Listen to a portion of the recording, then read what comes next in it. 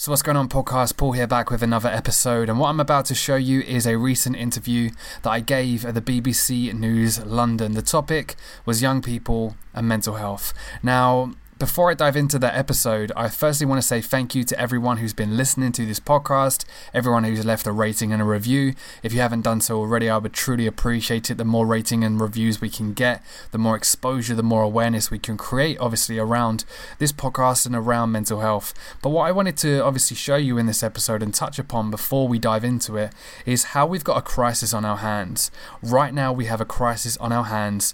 It's plain for everyone to see, but still not enough is being done. Suicide is the biggest killer of young people. So many people, young people, are suffering in silence. And as a dad myself, knowing that my children, that's the biggest threat to their life right now. The fact that the biggest threat to my children's life right now is themselves scares the hell out of me. It drives me forward to keep sharing awareness and keep trying to make that change that's so desperately needed, because we shouldn't be losing our young people to suicide. We shouldn't be losing anyone to suicide, let alone the next generation. And I'm truly passionate about talking about how we can educate the next generation. And yeah, I'm going to just jump straight into the interview. Let me introduce Paul McGregor, who joins me now, an author and mental health advocate who lost his father to suicide 9 years ago. Welcome. You campaign now to get young people to open up and talk about mental health. But as we heard there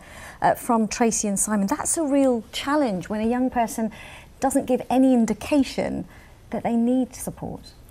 Yeah, I think it's, for me, a lot of it's now about early intervention and just trying to create more of a society that's more open in general, because I think that's the issue, that we leave it too late sometimes, and especially young people, they don't get the help unless they hit that rock bottom, unless they hit that critical stage.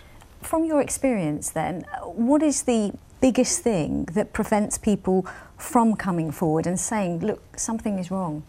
I think it's one, fear of judgment. I think everyone who suffers with some form of mental health fears that other people might judge them. But I think as well, it's just feeling so isolated, feeling so alone.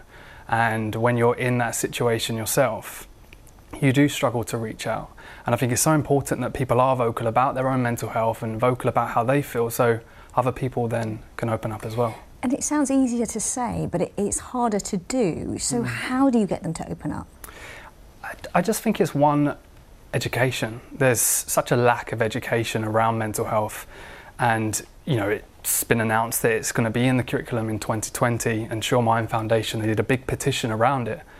And I think that's amazing, but it still should be taught to young people, dealing with stress, dealing with exams, dealing with the pressures, dealing with social media as well. I think if we can actually teach them, they might open up and they might be able to deal with it as well. And do you agree with what we heard in that report there from psychotherapists, that it's harder in London? There are more pressures on young people in London. Yeah, I mean, the bigger cities, of course, but I think anywhere now as well, especially with social media. I didn't grow up with it, but I'm now on it, and you're always comparing yourself to others. And I think young people have to deal with that now, and we're forever connected and with social media, but we're also very isolated, and social media doesn't help with that. So I think it's the big cities do struggle, but I think, of course, it's a massive global issue as well. And from talking to young people and going into schools, what's your advice to parents then?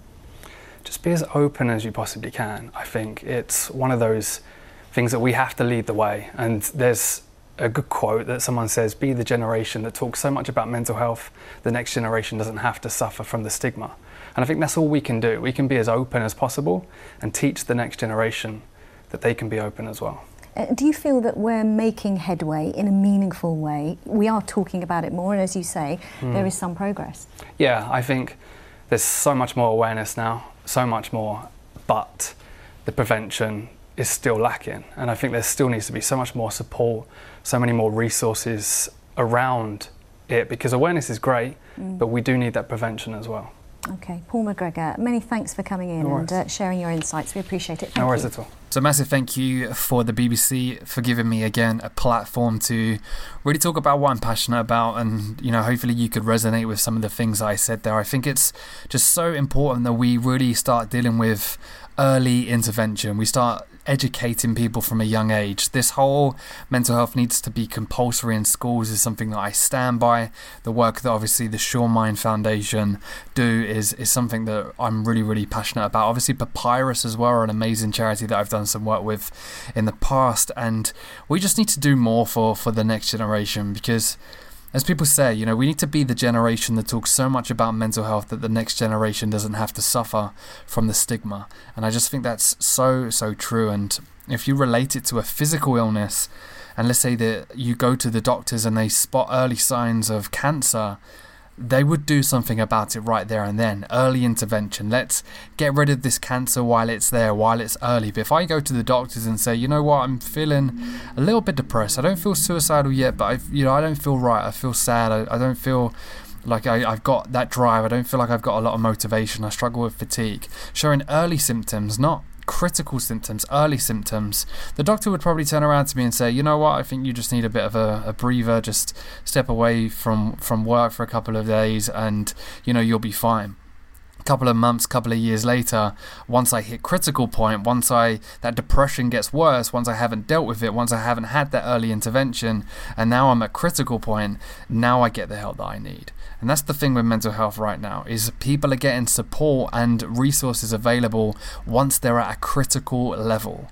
Once they're at a critical level, we need to start educating early. We need to start intervening earlier, because then the less suicides there will be.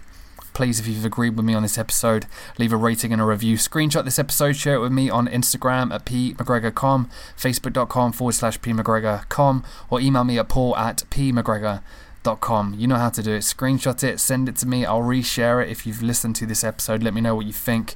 Leave a rating and a review if you get a moment, and let's keep going.